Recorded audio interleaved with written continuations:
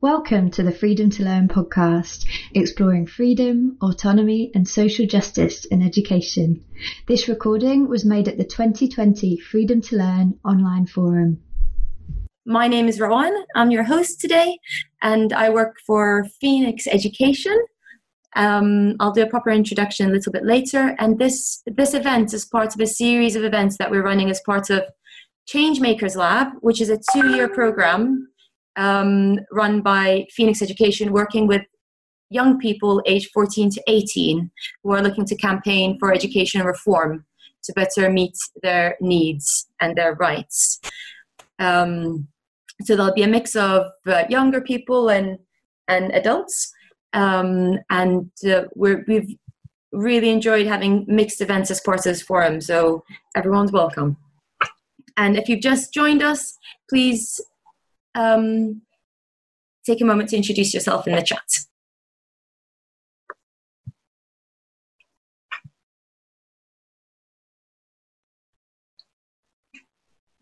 All right, I think we're probably all here. So welcome. So today's event is called Universities and Activism, and we'll be exploring how universities can contribute, or how they can better contribute to radical change in education and in schooling. And we've got an amazing group of panelists. I'm really, really excited to welcome and really pleased that you're all with us today.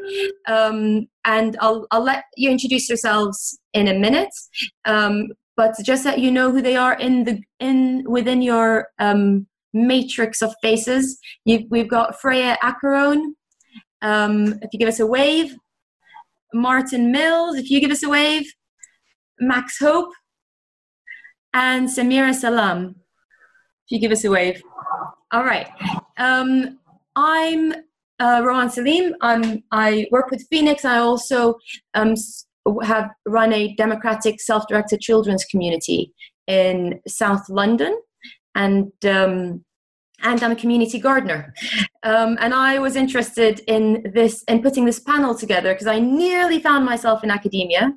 I managed to get 3 degrees and an honorary one and nearly ended up doing a PhD until I was very lucky to heed the advice of my good friend Reva Dendag, who runs Swaraj University, which is a hack on the word university because it doesn't give degrees and works very differently, who said, well, why don't you just do it?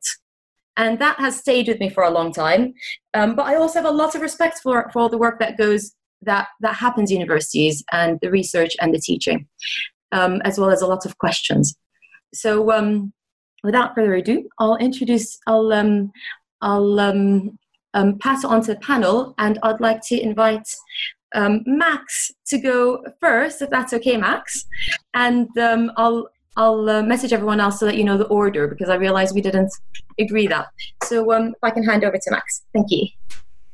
Thank you, Rowan, and thanks for setting up this panel. I think it's a really interesting topic, and for me personally, at where I'm at in my journey, I've been a grassroots worker and activist, and I became an academic, and I'm actually at the end of September stopping being an academic again. So I'm at a really important transition time for myself. So it's interesting to be involved in this conversation.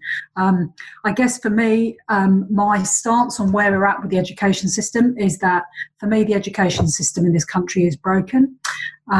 It's a one-size-fits-all approach with a very rigid curriculum and an uninspiring pedagogy. There's inbuilt biases and assumptions which exacerbate social justice. It's very testing-focused, prioritises academic attainment over other types of learning, is inflexible and unchanging, and it disconnects children and young people from the wild world.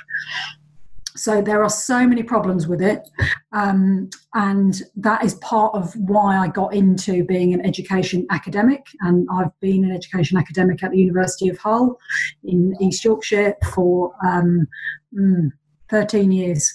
But before that, I was a youth worker working with socially disadvantaged young people aged 16 to 25, and many of them came out of the school system believing that they were failures.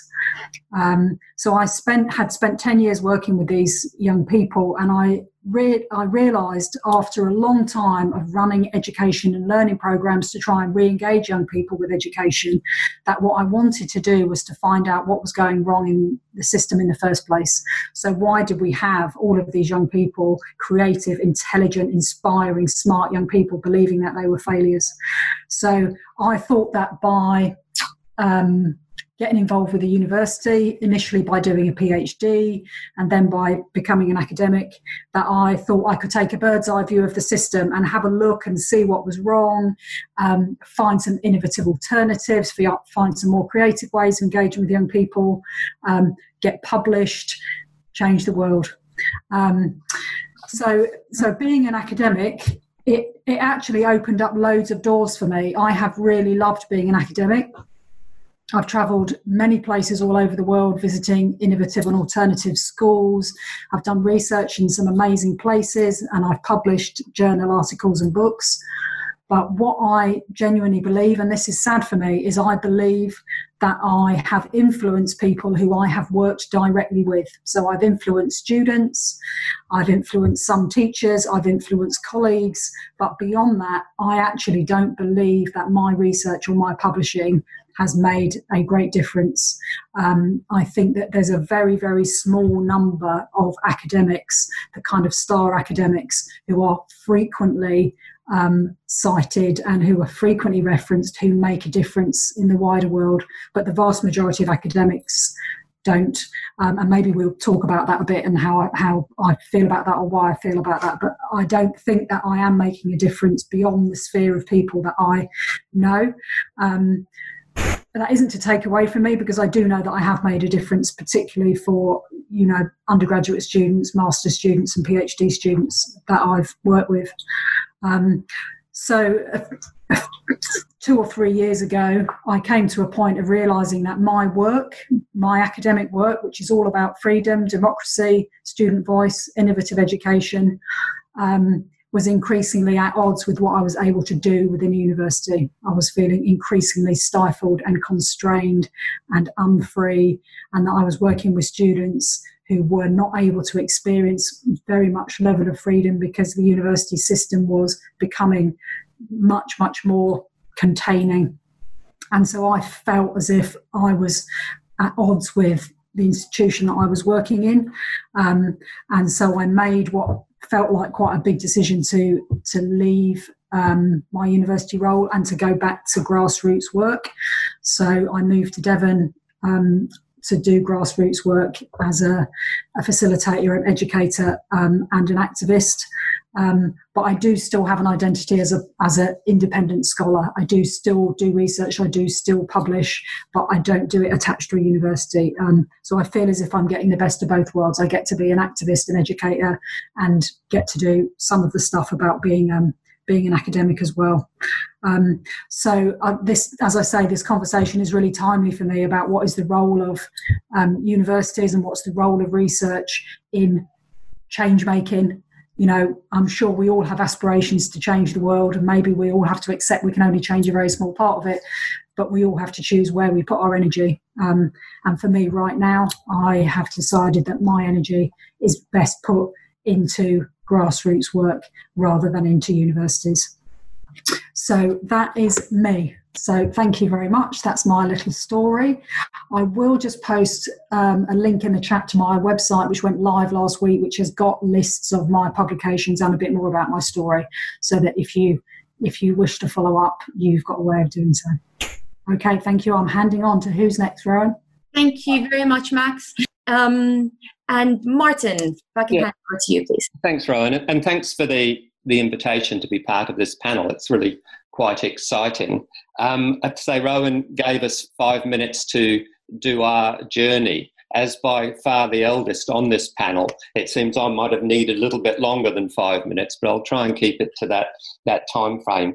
I have to say university was really significant for me as a student when I went to university, and it's where many of my ideas were shaped that I still draw upon even now, many, many years after being a university student. And I went to university at a time in the late 70s in in Queensland, Australia, at a very radical moment or interesting moment in time in Australia, in Queensland, where street marches had been banned, where a whole range of civil liberties were under threat. And so I was involved in significant student protests. Many of those protests, it wasn't unusual for 500 people from the university to be arrested at any one time, marching off campus. So many of my ideas were shaped at that time by that moment, by the Cold War, by demonstrations against US bases, both in Australia and in England. My sister was at Greenham Common. The feminist movement through the 70s was shaping the kind of groups that I was involved in. So many of the politics of that time became very much part of my life. So the university campus and campus life at that time was really significant in terms of shaping radical ideas. Some of the courses that I did at university also exposed me to ideas that I might not otherwise have come across. Things like deschooling society, issues around much of the work that was done at Summerhill, all those things in education were shaping my views of schooling at that time. And I remember doing a course at university where suddenly, it was in political science, where I suddenly thought, oh, so I'm an anarchist. And that kind of led to me being involved in various anarchist groups and being quite critical of hierarchies and structures. And so for a long time, I was very critical of schooling and was involved in setting up organisations, one of which was a learning exchange, where the idea of that we would learn outside the structures of schooling and universities. But I kept enrolled because, I kind of dropped out without ever really dropping in. And so my sense of being part of a community involved in protest was great for the time, but I also felt I kind of needed to earn a living at some stage. And I'd enrolled in doing the equivalent of a PGCE about 3 or 4 times, and kept pulling out at the last minute because I didn't want to be part of the system, until eventually I did enroll and to become a teacher. And I loved it. And I loved the courses I was doing. I was being exposed to ideas around the Schooling for Capitalist America, Paul Willis, work of feminist writers in education at that time. And so my university experience, again, was really exciting for me in the thought of becoming a teacher. And as I became more involved in my courses and practical experience, it started to dawn on me that maybe I'd been just a bit too structural in thinking about schools and the oppressive nature of schools, and that the people within the schools could make a difference in terms of how they worked with young people. I was quite fortunate to come into teaching at the end of 32 years of very, very conservative government in Queensland that I'd been involved in protesting about. And that government ended at the same time as I came into schooling. And the new Labor government put out the social justice strategy for schools, and all schools were supposed to demonstrate what they were doing in relation to social justice. So it was the perfect environment for me to be going into school. I was involved in setting up both a student social justice group and a staff and student social justice group, of which my first academic writings were about. So getting involved in schooling and being a teacher, I started to see that there were, I guess, what Foucault would say, cracks and fissures in these kind of dominant discourses. There was possibilities for resistance. And somehow through that process, I was kept on studying because I loved the reading, and slipped into doing a PhD and haven't really, and I took leave from the Department of Education with every intention of going back to a teacher, but I didn't ever go back. So the academic work that I've since done, and I guess this will be the conversation we have, is like impact and what difference does it make. I think about the work, my own experience of reading people's work and the impact that had on me clearly made a difference for me. And many of those people wouldn't know who I was or what difference, they'd made to my life. So when Max makes the comment about, thinks she has little impact, I'd read Max's work and thought, I'd love to work. And I know that we share a mutual friend in Tasmania who, was really affected by Max's work and asked her to come to Tasmania to meet and affected what's happening in Tasmania. So I think you'd never really know, and that's the thing about being an academic. You don't know what impact you're necessarily having. And I could say a lot more than that. And I guess I forgot to set my timer. I think my time's just about up. It is up. So I guess there's lots of things that I would have said that I'm hoping people will ask me questions about, and I'll be able to draw on that then. Thanks, Ryan. Thank you very much, Martin. Yeah, the event's going to be led by questions from the audience. So if you have any questions that you'd like to brew in the meantime, please you can share them in the chat or message me, or just get ready to raise your hands afterwards. Freya.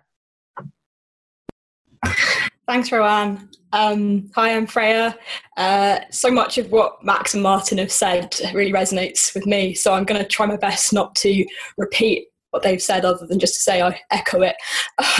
My sort of journey into an interest in education, and particularly alternative education, really began when I was a kid. I was in mainstream primary schools till I was about 10, and then I went to Summerhill for 2 years, which was pretty big paradigm shift from the very conventional primary school that I've been at beforehand. And I learned a huge amount from being there. I was then home educated through most of my teens before going back into mainstream.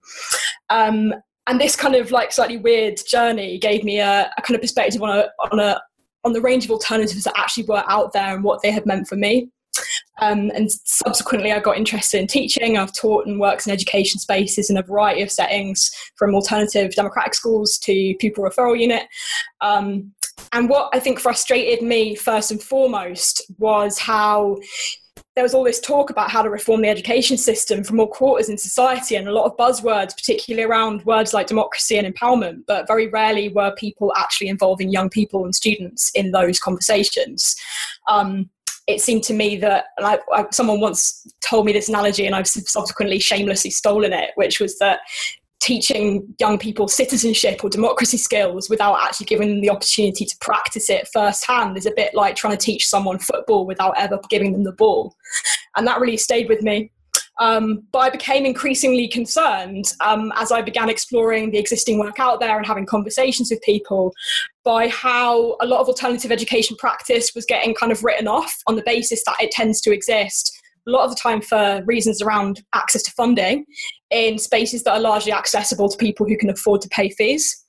And this seemed to be leading to a sort of discourse, particularly among a particular faction of social justice campaigning for disadvantaged young people, which was saying, no, actually the way to achieve social justice in education is to get people straight A's and get them into Oxbridge.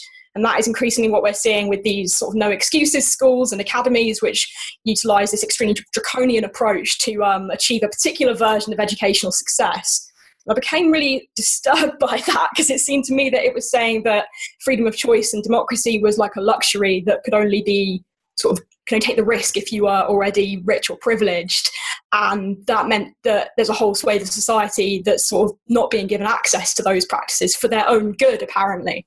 And that just struck me as a really problematic and paternalistic discourse. And I thought there must be some kind of false dichotomy going on. Surely we don't have to opt for one extreme or the other. There must be a way of integrating democracy meaningfully and still taking account of intersectional issues to do with privilege. So that's kind of where I ended up with my interest in education. And it struck me that I just didn't really have the full range of tools and knowledge at my disposal to start diving into that dilemma and those issues in more depth. I've always had a kind of conflicted relationship with academia. On the one hand, really relate to what Martin was saying about the stories that have spoken to me. And for me, academia and academic research at its best is always powerful stories, whether that's using numbers or words. And I'm also been really influenced by the writing of people like Bell Hooks, who famously said that she came to theory because she was hurting. And I think there are all sorts of people, known and unknown, whose lives have been transformed and ways of feeling and seeing have been transformed by the stories that are told, whether that's in the arts or academia. And I think we have to see these things as part of a collective whole, different media for expressing human experience. So I kind of thought to myself, okay, there's a number of reasons why I think a PhD might be valuable. One was that the areas I was interested in were relatively under-researched. Obviously, Max and Martin are incredible contributors and big sort of contributors to the world of alternative education research, and I've been hugely inspired by their work, and I wanted to contribute to that in some way. But the other part of it was about me as a practitioner, actually, and wanting to have the time and space not only to tell a story with integrity, and that does take time and space, but also to reflect on my own practice, which I think is something that a lot of practitioners find hard to find time for in the kind of increasingly performativity-driven, targets-driven culture that so many of us are forced to work in. So it's a privilege in many ways to have the time and space to do a PhD, which I'm doing at King's College London. And this kind of feedback loop between research about education and the practice of education is something that's been brought home really powerfully for me recently, because alongside my PhD, probably more of my time actually is spent teaching on the BA Social Sciences programme at King's, and Samira is a student from that programme. And she and I and a number of other students from the programme recently did an action research project doing a sort of critical review of our programme, because there are a number of things we're trying to do on that programme that are a little bit different to sort of conventional university courses. And so we've co-written a book about that, reflecting on our practice and our experience. And it was just in so many ways a real vindication of my sort of gut feeling that when research and practice are brought together, they can be like powerfully mutually reinforcing. Now I'm over time, so I'll shut up. Thank you very much, Freya. And that leads beautifully to introducing Samira, who is one of Freya's students, who's our final panelist. Hi everyone, it's so nice to have you all here. I don't know how much else I have to add on to Max, Martin, Freya, because I think they've covered everything. But yeah, so as Freya mentioned, I'm a first year student studying the social sciences course at King's, and I'm going into my second year. For me, I guess most of my education started off in a non-comprehensive state school, throughout secondary and my A-levels. And I felt like secondary education and A-level education in particular in this country was like really difficult for me. I guess sort of referring back to what Max mentioned about a one-size-fits-all approach, I felt that was the case for me. I felt sort of constricted and constrained within the system.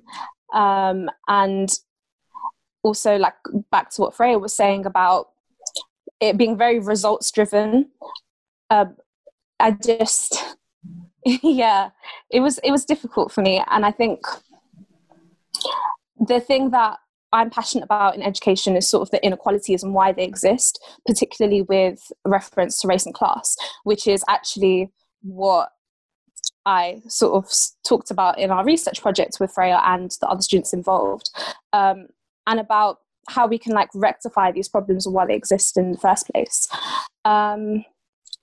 Just trying to think of what else to say, really. Yeah. Sorry, this is really short. No, that's great. I think it'd be really useful to bring in that experience as a student in the system as part of the discussion. So thank you very much for everyone. I'm going to hand over to the audience in a minute. I have two questions, which I think will help to just help to establish some definitions in a way, and what we're talking about. So the event's called Universities and Activism. So I want to kick us off with just two questions. One about the university and one about about what activism is and what activism looks like today. And the focus of the talk is around how teaching and research and that collaboration can be used to support activists and what kind of links need to be made. But I'd like to transcend that and ask a question that to clear the air a little bit firsthand. And the first question is, so Audre Lorde wrote that the master's tools will never dismantle the master's house. And the university has been described by many as a colonial imposition, and one that through the power invested in it trumps other forms of learning and knowing. And across the country, a space as university is seen as an epitome of success, which is very much what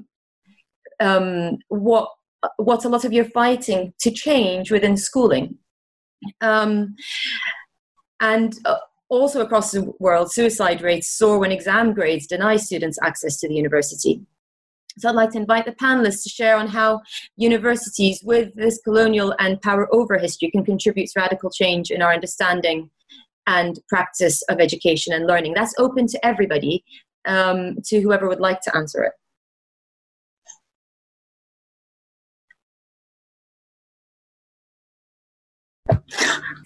Yes, Max. Just because I don't like a silence. That's such a difficult question. That is so difficult. And I actually am really interested in what anybody here might have to say about it. But I think from my experience, I've only worked actually at the University of Hull on a permanent contract. I actually would say that I think there was or is a really genuine and deep commitment to support students, to do courses, to get through courses, to complete courses, and actually there was some real challenge to what we were teaching on courses. Now, I'm not in any way defending the university system and saying that it isn't a colonial imposition, which is how you've described it there. I'm not defending them for that, but I think that there is actually quite a lot of genuine desire to open them up, to make sure that they are accessible. But as I say, I've only worked for one university, and I think it's worth remembering in this country that there is a massive hierarchy of universities. We've got those which are known as the Russell Group universities, which are able to be much, much more selective and therefore possibly elitist than some of the other universities, which are actually desperate to get students from local areas, etc., and to support students to get through their degrees. So I think there is a big hierarchy. So it's hard to see universities all in the same group. But some of the other panelists are at some of the top Russell Group universities, so they may have a different view.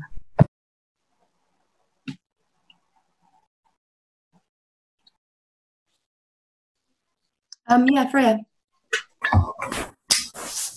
I agree with Max. This is a big and difficult question, and I haven't got a fully articulated answer, but I thought I'd give you my immediate thoughts. I'm really interested in this primarily because I've recently developed even more of an interest in sort of abolitionist movements generally, particularly around policing and prisons. And I think there's a parallel in relation to any historical institution with such problematic roots. Not least because we know, in fact, that the university system is complicit in some of the policing that goes on in this country, particularly of Black and minority ethnic students and staff. So I'm really, really sympathetic to abolitionist framings of change, and certainly radical reform, although I know reform is a bit of a dirty word at times. I would certainly like to see any university system that we continue with to look very, very different to what we have now. And whether that requires raising it all to the ground and building from scratch, or just some seriously radical change from within and without, is sort of open to question. For instance, I think that in a large number of subjects, exams, before and at university are really problematic tools of violence. And I also would really like to see a radical change to the way admissions practices happen, and as Max highlighted, the elitism and hierarchy of the universities in this country as they stand. But I also think that we need to bear in mind the danger of offering sort of reductionist narratives of change that would ask us to choose between change from within and change from without. Although I've always loved that Audre Lorde quote and I use it a lot, at the same time I think history the history of activism demonstrates to us that change comes in many forms. And one of my favourite writers on this, Rebecca Solnit, has written beautifully about the way that change takes so many forms that it is impossible to compare the impact of a campaigner on the front line and a poet whose poetry may have fueled and supported somebody within a system who does good for the people they come into contact with, somebody on the outside calling for change. I think if we can create greater harmony between those forces, that is the key, rather than creating division between different narratives of change. So that's my initial thoughts. Can I ask you something about what you were saying about Black ethnic backgrounds? Can you just explain that again, please? Thank you. Yeah, sure, of course. So, I mean, I'm not an expert in this, but I know somebody who is, and they were talking to me the other day about the way in which universities have often been complicit in policing students from Black and minority ethnic backgrounds, such as passing their details on to security services or the police in certain instances. They also, in a lot of cases, collaborate with border control over issues to do with visas. And this is, I guess I was just sort of using it as one example of the way in which universities as institutions are complicit in practices that we associate with other problematic institutions that have also been called into question recently through a kind of abolitionist framing, such as prisons and policing, and indeed immigration agencies. Thank you. Martin, did you want to add something before we move on? Yeah. I suppose it's been covered a bit by Freya and Max, but I think you've got to distinguish between the idea of the university and kind of what's happening in universities. Like, you can talk about the neoliberal university, and academics are some of the worst in terms of, marketing themselves and competing with others and so on.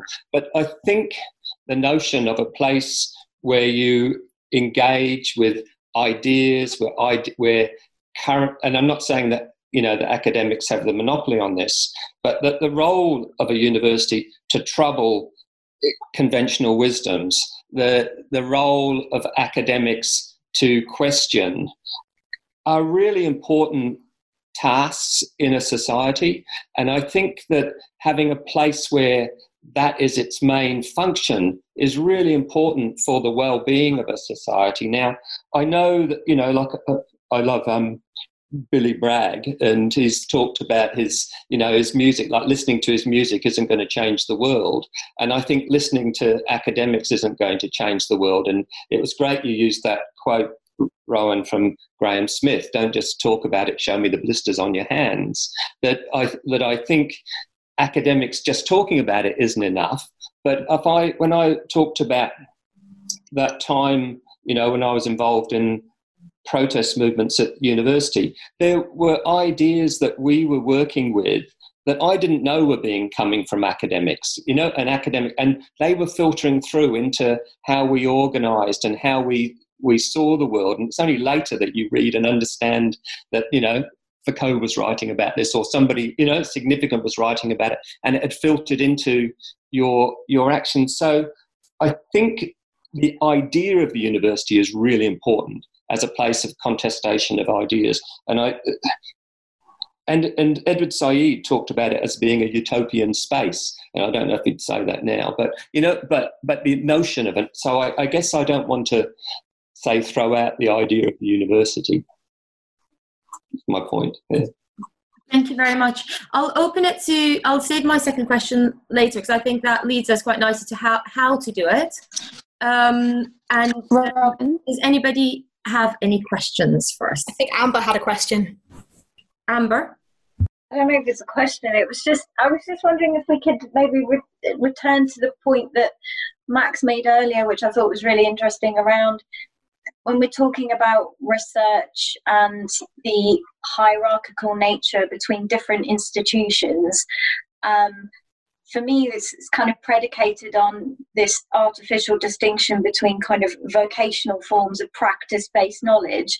So for context, I had a Russell Group straight education, and I spent 4 years teaching in a so-called widening participation university, the University of Bedfordshire, before moving to the OU. And part of the work that we had to try and do was undo all of the negative perceptions of failure that students had learnt from themselves in school. And you know, some of our assessment types and the things we did, one of the modules we wrote and created was de-schooling. And in that, we got our students to pick and select and create their assessment, create their framework. So there are those spaces of innovation, but they're not always seen or heralded as, you know, best practice, because we're at the lower end, the bottom end of different universities. And, you know, again, when we're thinking about research, I always found it very difficult, because we were on the one hand asking students to talk about and think about their experiences, but then we're also asking them to codify that and put it in a language that neatly typifies what is a good essay. And I just found continuously thinking, well, are we perpetuating the problem, or are we disrupting it? There's sort of, and I'd just be keen to hear what the panel thinks about that kind of unequal, kind of the way we value different sources and forms of knowledge, and the ways in which that's represented in different spaces. Because I think that's unique. That relates to the whole question of activism and research. Maybe that's too broad. Sorry. That's it. Would any of the panelists feel inclined to answer that? Yes, Max. Hi, Amber, nice to see you. I feel really strongly about this, that in universities, particular types of knowledge and particular types of academic research are valued above other types. And actually, it really disadvantages those of us who are interested in democratic or alternative spaces, because the type of research that we do in those spaces tends to be qualitative research based on experience, based on stories, based on explaining something about what is happening in those settings and maybe why it's working or why it's not working and so on. And the type of research that is valued within universities tends to be large scale, quantitative, which means it's measuring stuff. Often it's measuring things to do with academic results and so on. And those of you who don't work in universities may not know that all research is kind of graded for something called the Research Excellence Framework. So it's graded in terms of star rating about how important and influential it is. And it's very difficult to get qualitative research of a small scale case study, for example, of a democratic alternative school to be rated very highly. So it's really problematic, because the rating then impacts on your likelihood of getting research funding, your likelihood of getting promotions, etc. So it really is a problem. And I agree with you, Amber, that anything that's based on knowledge that comes through experience, I know stuff because I have experienced it, and I can tell that story because other people have experienced it.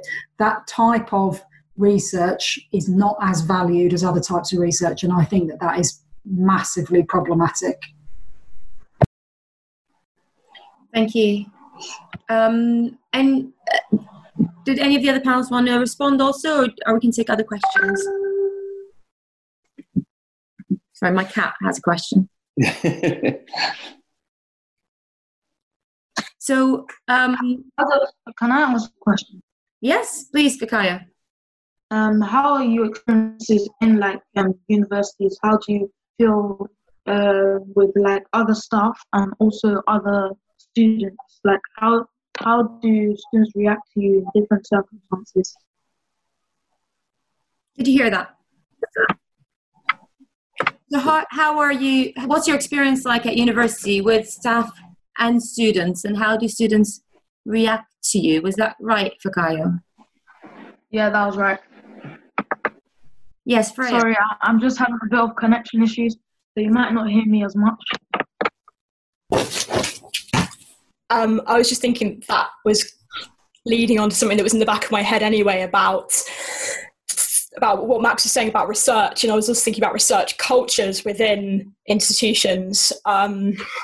Everything I say comes with the caveat that I'm not an academic, I'm a PhD student, so my knowledge of how things work in terms of the sort of tyranny of the ref and such like is largely derived from things other people have told me or what I've read. But I was thinking about and this links into the question about how people react. And one of the things that gives me a lot of hope for change from within, whether it's related to university practice or research, comes actually from comparing my experience of teaching and studying at King's from my undergrad experience. I think one of the reasons I was so uncertain about doing a PhD was because I kind of assumed, kind of unreasonably, that all academia must be like what my experience had been as an undergraduate of the department there. And I had a lot of great experiences as an undergraduate, but I also didn't feel particularly at home there academically.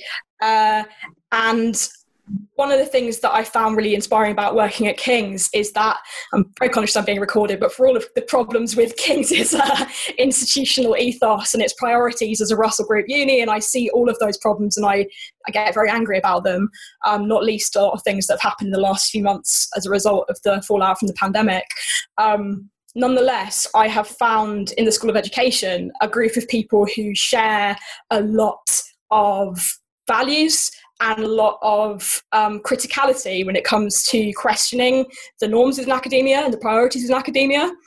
And what I found from that is a solidarity and a collectivity that I just never felt previously. And I think that that has enabled a whole load of things. First of all, it's given me a very different attitude towards my own work and given me a feeling that I can pursue my own interests and my gut feeling and my priorities. It's also had a huge impact on the way that we do teaching.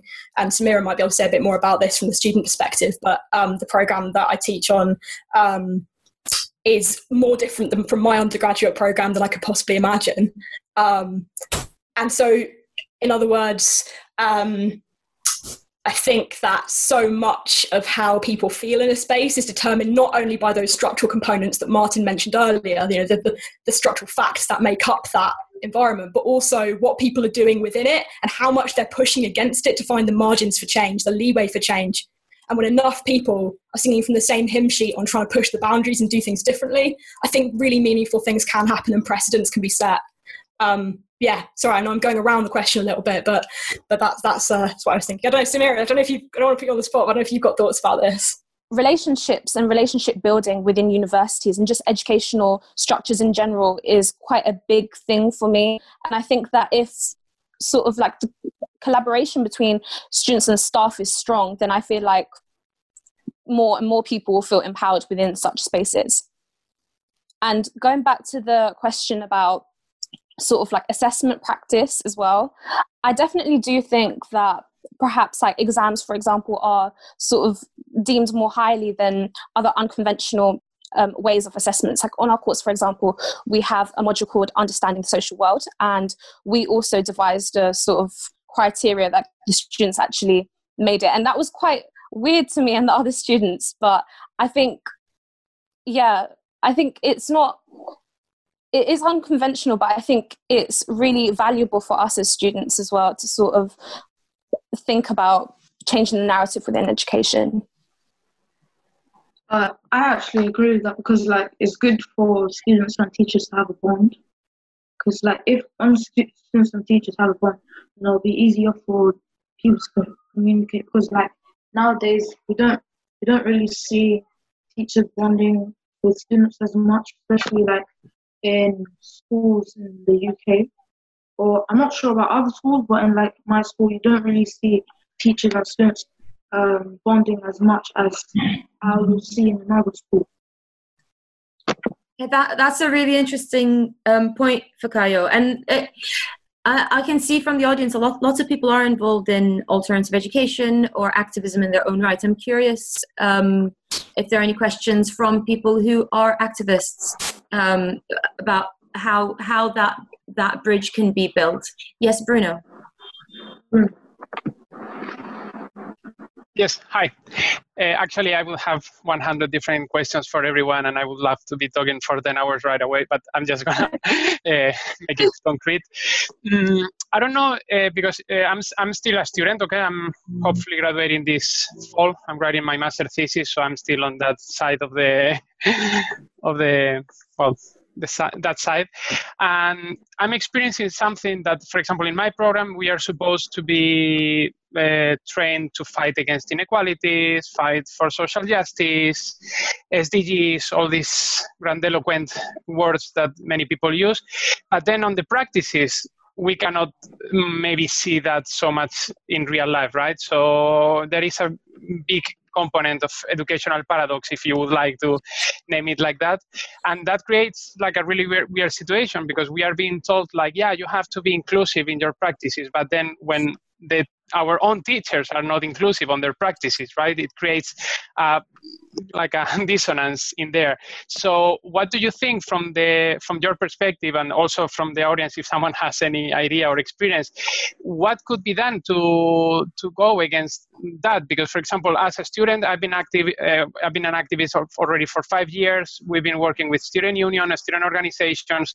We've been trying to develop 100 different things, but it just doesn't work, because it feels that you are fighting against such a big chunk of something, right? Which maybe it's connected to all these, I don't know, economical things as well and everything.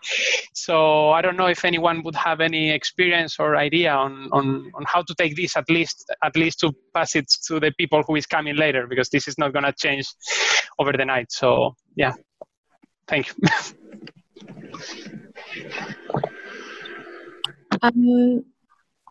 Martin, did you want to take that one?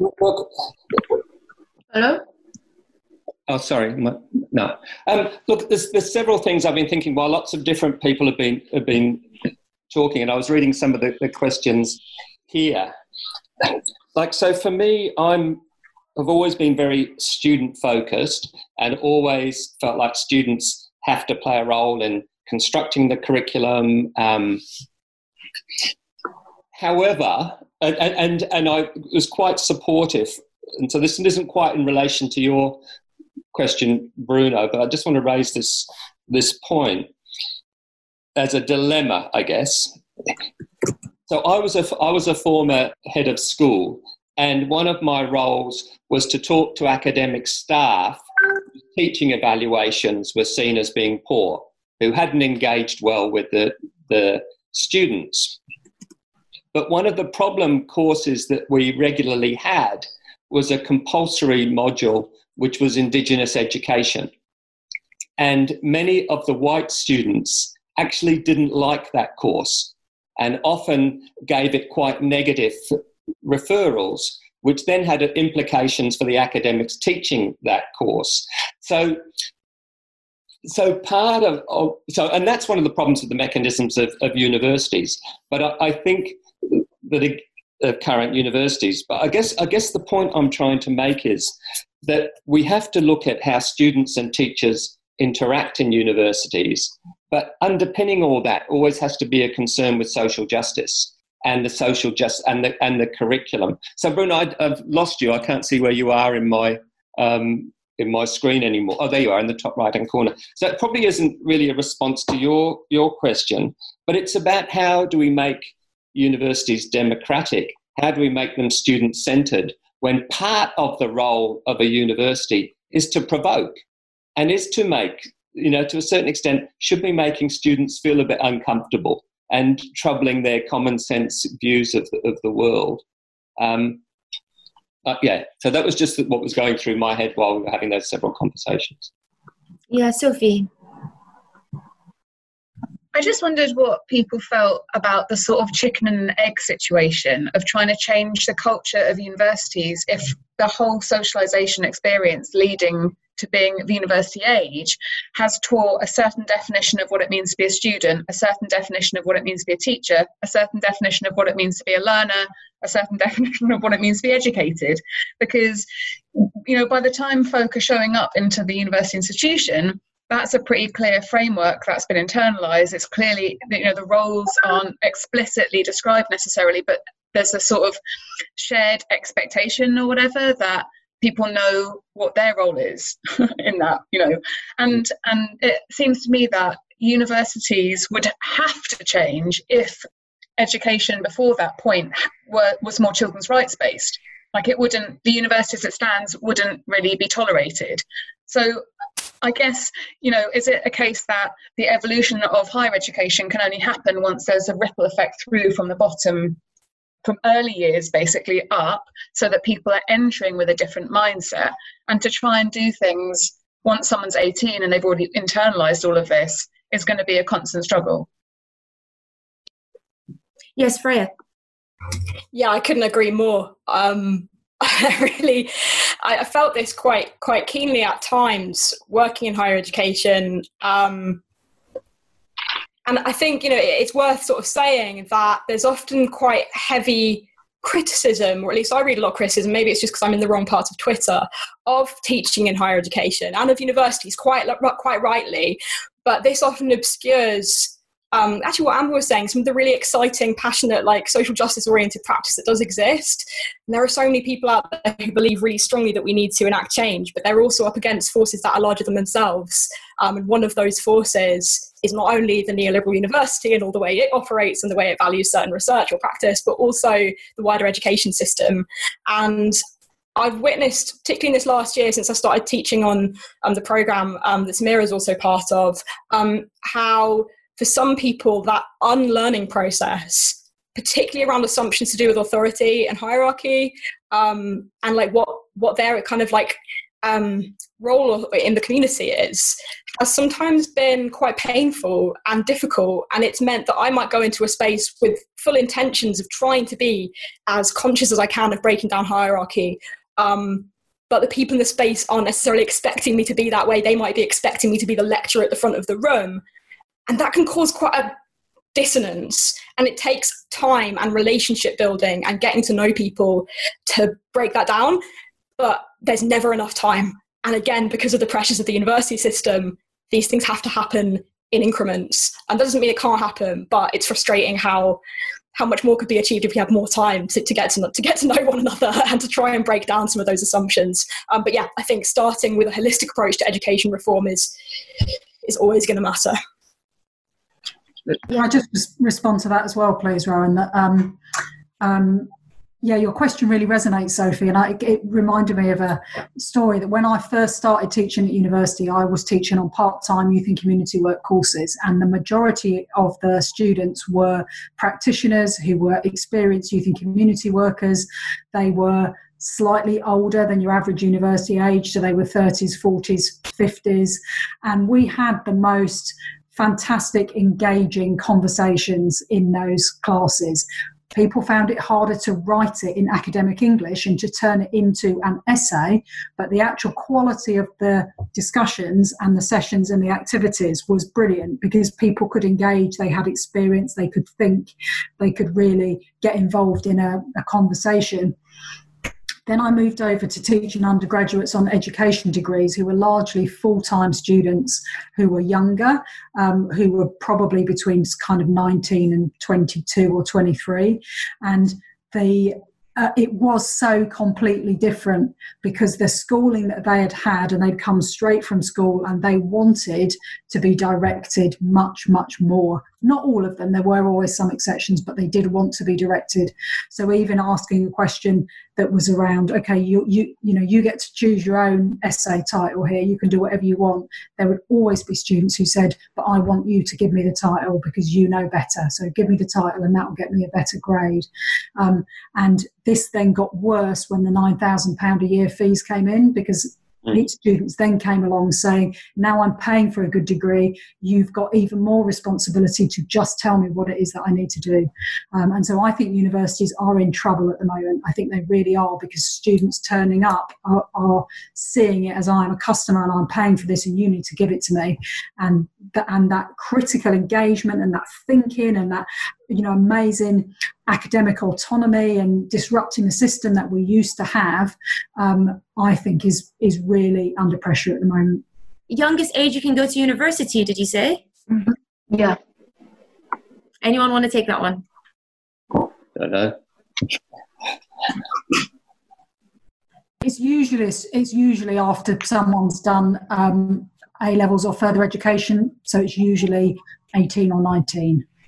And I think if you have A-level qualifications at an earlier age, some universities will still consider you for application. I'm guessing it would vary based on national context, but there are examples of people who are like 15 or 16 going to university in the UK in exceptional cases. I think it's quite hard because a lot of uni culture is kind of based on kind of living independently and stuff like that, or not always, or at least having a sort of more independent existence. And I think it's tricky for people sometimes if they're like a massive age gap, but I think it would depend on your circumstances. Thanks. Can I ask Max a question? I've got Leilak, and then a few. I couldn't see who was speaking. I'll take me. I didn't know how to put my hand up. Oh, there you go. I don't know if this question might be hard for you, but in your university, do you have a lot of communist beliefs? It's a good question. Who'd like to tackle that one? Well, I think you have a diversity of beliefs. So you have, you'd have right-wing intellectuals as well as left-wing intellectuals, and it depends what you mean by communist. So yes, there would be people with communist beliefs, but there would also be people with conservative beliefs as well. Yeah. So, Rowan, I wanted to ask Max a question, but I couldn't find out how to put my hand up. Yeah, go ahead. And then I'll can I take Leilak's question first, and then I'll come to you, Martin. Yeah, Leilak. Hi. Maybe just maybe an appreciative comment or a question also, both in two. I'm just really aware of how important your work is, Max, for example, and also Freya, just in the bridging aspect of things. I found myself in the middle of this conundrum of what you spoke about, the experiential learning not being important, or not being on the tick box list that is important for me to pass modules, for example. And I've been activisting from within the system for a while. And today I was branded, finally. I'm doing my MArch, so my Masters of Architecture. And today is the first time when I was branded a failure. I failed my first year of MArch. To them, I think funny enough, the project that I was doing is about 21st century education. And so the stuff that I produced and showed was challenging, and also I kind of created my own tick box list, and I kind of discarded some of the things they wanted me to show. So they kept saying, this is a lot of depth when they looked at my project. You've really looked at this, you've really engaged in it, but your drawings are not finished to the degree that we can tick the boxes. So yeah, I'm just aware of the fact that when you write things, when you kind of bridge, when there are people who are academics that can bridge the gap between the two worlds, that then say, okay, these things are important, let's put them, I don't know how you put them on the map. And so that is a very tricky territory, and I'm aware of that. And also just the question of mediums, what's the media? What kind?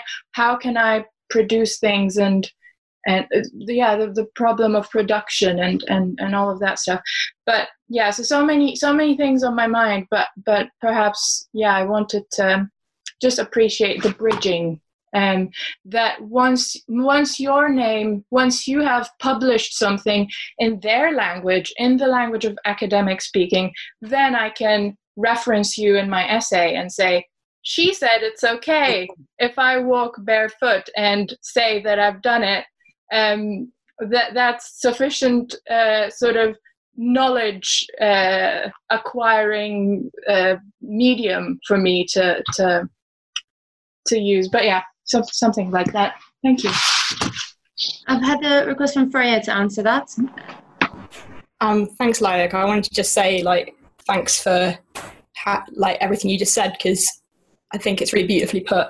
And I think that what you were saying had so many questions within it, so I don't know if what I'm saying is going to resonate or with what you were focusing on. But I was thinking about the link to Michael's point earlier up in the chat about language of research and sort of priorities within research and the connection to higher education practice. And I was thinking about what you were saying about, certain priorities, certain expectations or assumptions being at play in the way things are assessed or the way things are done in practice on your course. And I think this has been said already to some degree, so apologies if I'm sort of repeating or going over the same territory. But my feeling is that practices of teaching and learning and collaboration within universities always have an intimate relationship to research culture and to the priorities in terms of research. I've seen it so many times. And I think what Michael was saying in his comment about if we had a more person-oriented, child-oriented, whatever education context we're working in, oriented approach to teaching and learning, surely that would have a huge impact on the way we conduct research and what we consider to be valuable and important. And I think your point about medians as well, is really significant. I've been for a long time really fascinated by the issue of accessibility in academic research. And I know it's an old trope, but I think it's fair to say that too much academic research is inaccessible, not only because of paywalls, but also because of the way that it's written and the expectations that are placed on writers to use a particular language to gain that credibility that you just mentioned, to gain that stamp of approval. And the work that has always inspired me the most has been work that's gone against that.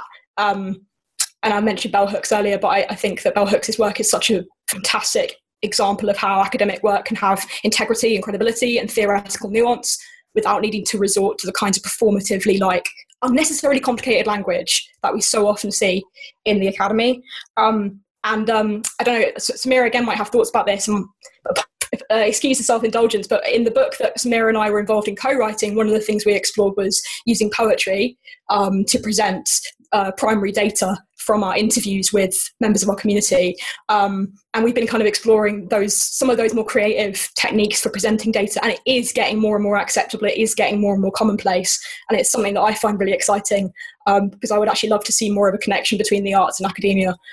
Again, sorry, I don't know if you have thoughts about this, Samira, because I'm kind of speaking on behalf of our team and you're also integral to that. Oh, you're on mute, Samira.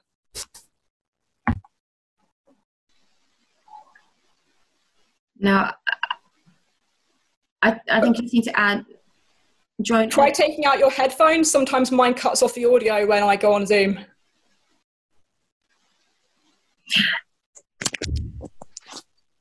Yep. Can you hear me now? Or should I? Yeah. Oh, great. Sorry, I'm having connectivity issues. So with regards to sort of research, I completely agree with what Freya was saying. There's a conventional way, or you're sort of expected to use complex language. And within our research project, so for those, I sort of cut out, but I'm a university student at King's, and I've been working on a research project with Freya, and my section was around class, race, and sort of critical consciousness. And I hope Freya doesn't mind me saying this, but I was really scared about sort of using theory as a first year student. I found the prospect quite daunting. I thought I have to write a certain way. And then I was sort of introduced to ways of simplicity and sort of Bell Hooks' writing. And it really made me think that theory is a tool that we can use, and it's not something that's supposed to be scary, and it can definitely be accessible. It's just we need to sort of change and sort of shift, and I think more and more academic writers are doing so now. So I do think bringing in the arts and sort of simplifying academia in a sense to make it more inclusive is something we should be pushing towards.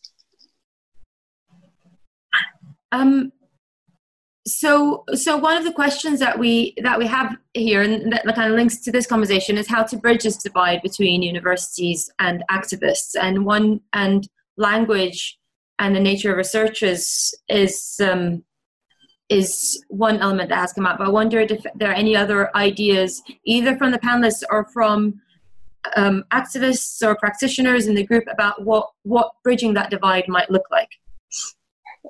Just as I'm listening to everything, Rowan, like I think about any conversation I have around schooling, and when we identify various problems in schooling, I always come back to, well, what's the purpose of education? So why do we have schools and what's its purpose? And I think we have to have a conversation here about what's the purpose of universities? Why do we have universities? What's their role? What's the work of an academic in those universities? And that has to be part of our conversation and part of our pushing back again. So, because I think that a lot of what's happening in universities, works against what I would see as the purpose of a university. So, and that I think is in part of the bridge of universities and activism. Like in some ways that they kind of go together. Like it's, is it being to trouble something, to problematize something? Is that activist work? So I guess, and my question to Max is a bit redundant now, but it was about, given where universities are at the moment, and Amber's point about the hierarchical nature of universities is there's universities and universities of, like there's many ways some of those universities don't resemble each other, and you wouldn't know that they were the same. It's like Eton and my local, government school down the road. Like they are, they don't look alike. So what is the role of a university? What's the role of of a Russell Group and a university that's that is often constructed in quite derogatory terms by the government? Like what makes them both universities? Yeah.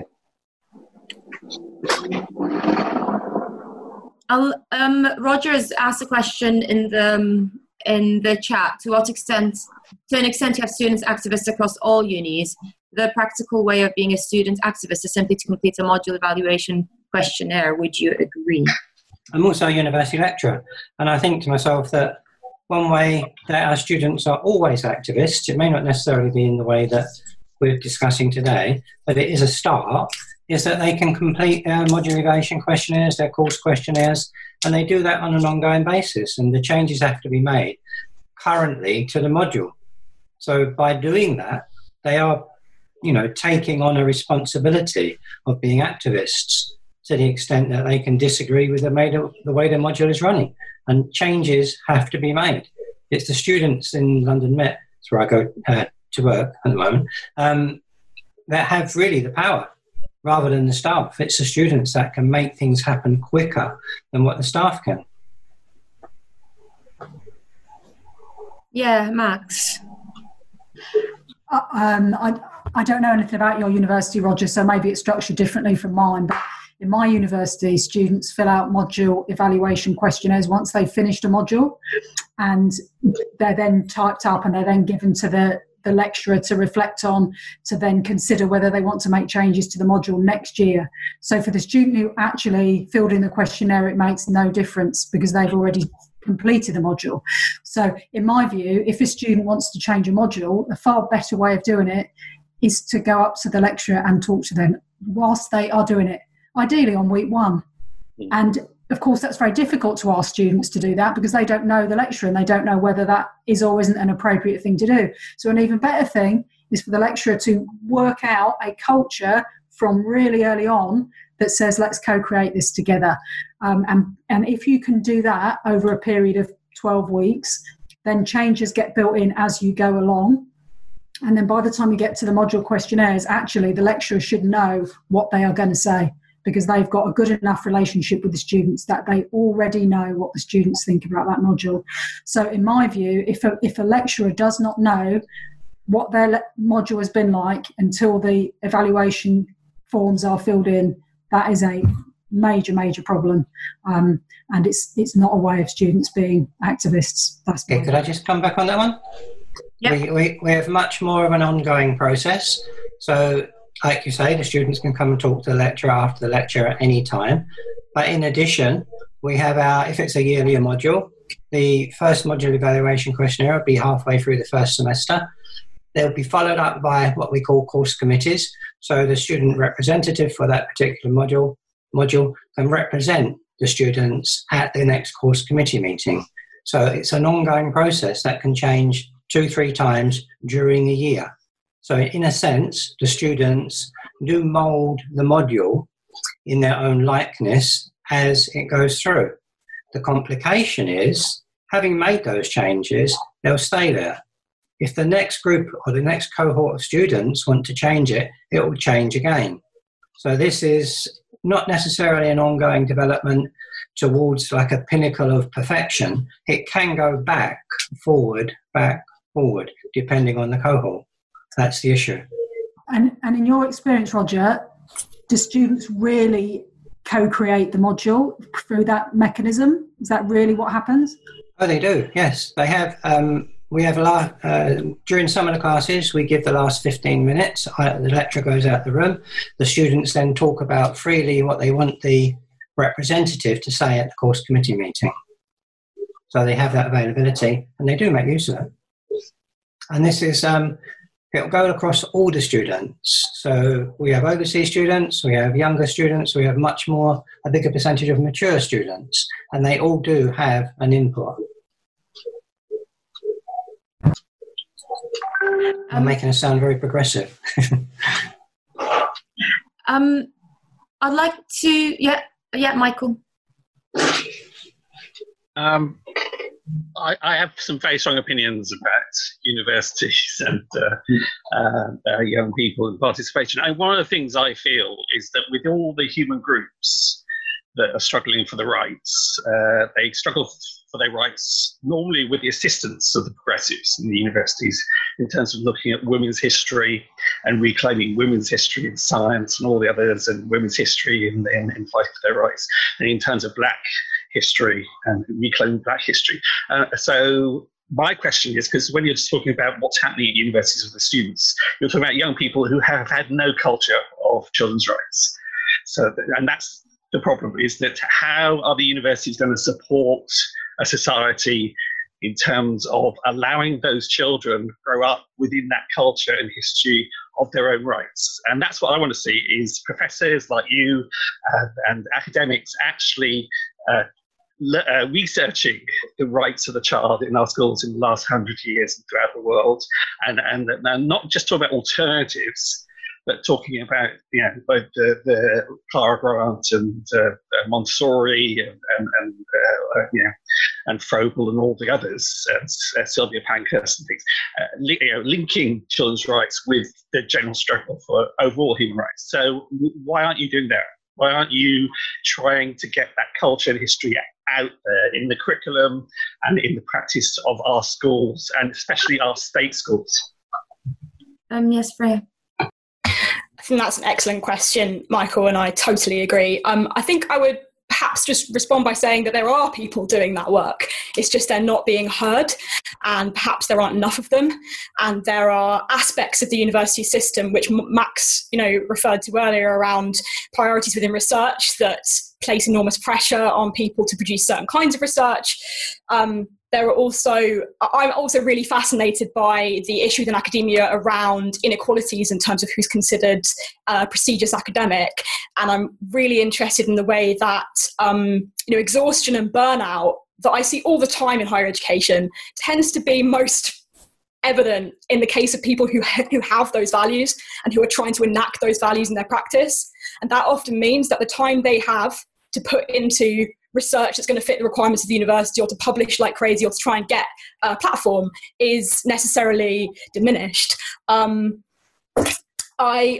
also just really interested by what you're saying, Michael, about what we need to create these cultures in universities that are based on children's rights. And I couldn't agree more. And I think this brings me back to the question that was raised earlier around module evaluation forms. So for me, that's a way of enacting change and a way of students making their voices heard, but it's not good enough, and it's not grounded enough in like a real commitment to radical democracy or community, because it's primarily based on a kind of consumerist model of like, here is a practitioner providing something, now you provide sort of anonymous, like one way, often demands oriented feedback. And we know from the research that's been done into those feedback forms that they tend to be filled out by a very small minority of students. I mean, it sounds like you've got a much better system in place at your university, Roger, than at ours, but they tend to be filled out by a small minority of students, but they also tend to penalise black and minority ethnic staff and female staff more readily. So for me, it's about shifting the culture towards collective discussion. And what I think we need is not just more like feedback mechanisms, but more collective deliberation mechanisms and meaningful opportunities to come together to discuss stuff. One of the things that we're trying to do on our program, and again, it's within severe constraints, and we're at the very beginning of that journey, and it's by no means what we want it to be yet, but is to have course community meetings where we get together as a course community and talk about things that affect the program. Samira is actually one of our student facilitators for that, so she may have more things to say. But I mean, there are, and we're not alone in doing that, there are these practices going on, but they just tend to be few and far between. They're not rewarded by any means. In fact, they're often penalised by the requirements of the sort of university structure as it stands. That's not to be defeatist, but I think that, academics, like everyone in mainstream education, are operating within severe constraints. And the level of sort of exhaustion and burnout that I see among those trying to make a difference is quite heart-wrenching. Yeah. we have 10 minutes left. I'd like to ask, Lucas asked a question in the chat, which I think will be a really good focus for the last 10 minutes, which is, we started with a set of thoughts about impact, and I wonder about how the questions around impacts might connect to the possibility, practice of academics creating knowledge with people rather than for and or about them. Did you want to say anything else about that, Luke? To me, it's a big question. Unfortunately, I actually have to go right now, but I suppose it's to know that it's something that the panel will explore, and maybe other people will just come back and listen to it. So maybe more interested to hear what other people think about that. I guess, towards maybe stuff that Freya was talking about to do with practitioner research, action research, and maybe stuff. I know Max is involved in starting new projects, which is bringing practitioners together and maybe using some of the tools and knowledge for academia and sharing them with people that generally exist outside that, the academy, essentially. So I just think that sort of seems really interesting to me. Thank you. Martin. I think it's a really interesting question, and it's something, so I evaluate a lot of grants and applications that say we're going to do research with people, with teachers, with students, not on teachers and not on students. And my response is always, well, how will you make that authentic? How will you actually do it with? And I think people haven't really come to terms with that. And so there are issues. So there's people here on this group here that I have interviewed, and I will write stuff out of those interviews. Now, the only way in which I can do that in my kind of ethical way is to show people how I'm going to use their words, how I'm going to, give them the opportunity to see the transcripts. But and I struggle with this all the time, is that with, is that with enough? But at the same time, one of the role of an academic, I think, is to also give voice to people who struggle to have a voice. And so by listening and responding and using their voices in work in as an authentic way as possible is ethical. So I don't know you can always do it with, we can try and do our best to be ethical, but it might not necessarily always mean joint writing, or, people don't have time. So if I go and interview a teacher in a school and talk to them about their work and they tell me all these, fantastic things they're doing, which I then want to write about because it's important that other people hear about that work, that is kind of, is that I'm not sure that's with the person, but it's important, I think, because I do it, I think it's important work to get out. So my work around alternative schools has been trying to get a message out to say it is possible to teach kids in this way, and especially kids who have been, I interview a lot of kids who've been expelled from school, excluded from school, who talk about how much they love the new school they're now going to. And it seems to me the message that those kids have got about how schools could be different to have prevented them from being excluded in the first place, right? is an important message to get out, which can have impact, but I'm not sure it's with the person. So I just think that when we're talking about with, we need to make sure we're talking about it in authentic terms. Now, I know some academics who write with the teachers they interview, and that clearly is with the person, right? But they're also writing about other people in the school, and so that's not with those people. So I think we have to think, maybe other people who are doing work in research understand this with differently. But I have a problem with really trying to make with, and it's good that Luke is, caps locked it, because I think that is the important. What do we mean by with? Do any of the other panelists want to talk about what with means for them? I wondered, Max, if you wanted to, because you've done a lot of work with, and how that bridging has happened for you. I guess there's something for me about trying to co-create something, which doesn't mean that everybody has to be involved in every stage. So I agree with you, Martin, that actually people don't have time or interest or skills or inclination always to write with an academic. But in some ways that they don't have to, because that doesn't have to be their role. So there's something about, I think, setting the agenda for research. What are we trying to achieve here? What do we want to find out that it's really important to do with people? And then to design it in a way that feels like everybody is happy with the actual design of it. Okay, so we're going to come into classrooms, or we're going to talk to the kids, or we're going to do artwork or whatever. And then I think there's a question of splitting up the jobs, like there is in every project, about who is it that does which bit. And actually, academic researchers are really good at some bits and not at other bits, and teachers or students or parents are good at some bits and not about other bits. So I think for me it's about a co-creation of a project as a whole, rather than thinking that everything has to be done by everyone. And I think it's about making sure that the research that we do is relevant to people and then is accessible to them, so that they can read and understand what it is that we're writing or producing, so we don't then take control of it and turn it into something that doesn't resonate with what they wanted. Thank you. I think we've got just a few minutes left. I think Samira wanted to come in on that question as well.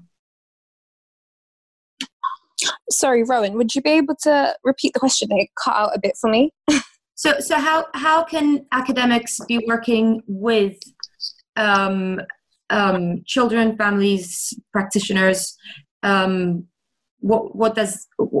can be done to bridge that, to be working with and for?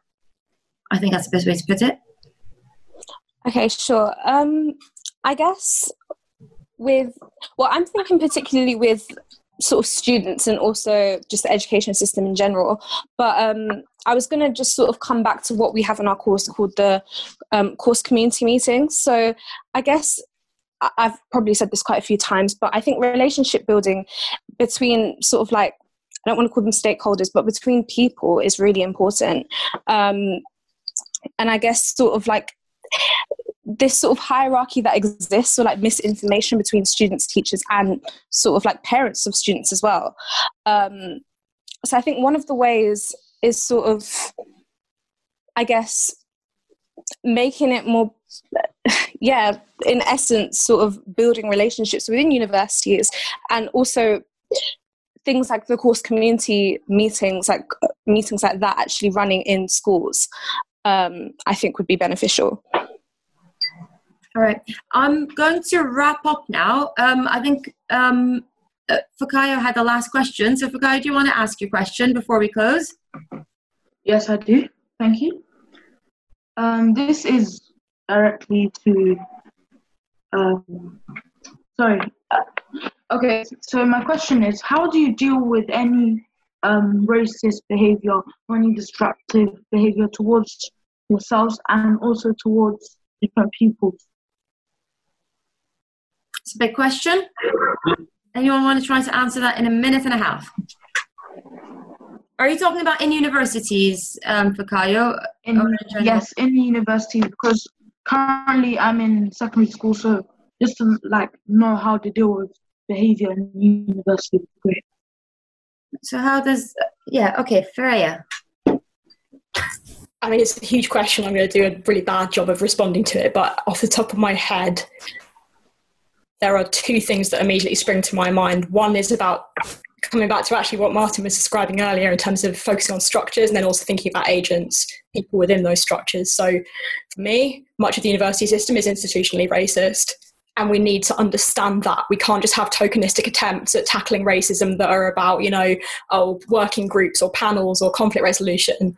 We need to look at the roots of that and why universities are institutionally racist. These organisations and institutions, including the government, love to set up panels to look into this, but the evidence is already there. Lots of people with lived experience have written about this. Lots of brilliant researchers have written about it. Better utilisation of that knowledge and those stories would really help. But at the same time, I think, obviously we also need to think about the day-to-day. And I think building clear cultures of shared values is really important. And I'm getting increasingly educated by a student of mine actually about transformative justice approaches, where people have to explicitly sign up to shared values about how we resolve and how we recognise harm. And that's a two-way process where it's about acknowledging my responsibility to others as well as their responsibility to me, and acknowledging that I may be called out for my behaviour when it harms another person, and committing to those processes of transforming that harm into learning and into changing our understanding. I think particularly in relation to racism, I think this is so crucial because of the dominance and ignorance of whiteness. But yeah, how we do that is obviously a really big question that I haven't got time to go into thoughts on. But yeah, I think those two levels are really, really important. Thank you, everyone, very much for coming. Thank you especially to our panelists, and everyone's asked lots of questions. Bukayo's asked for a shout out about his passion pitch on Sunday about the change he wants to see in bringing more youth services to his area in London. So if you're around on Sunday at 5 o'clock, you can hear him speak. But for now, thank you very much. And I hope there have been some connections between activists and academics in this that can see us moving forwards. Thanks a lot. Thanks, Ron. Thank you, everyone. Thank you, Rowan. Thank you, everyone. Thanks for listening to this episode of the Freedom to Learn podcast. For more information about our work, check out our website at freedomtolearn.uk and find us on Twitter, Facebook and Instagram.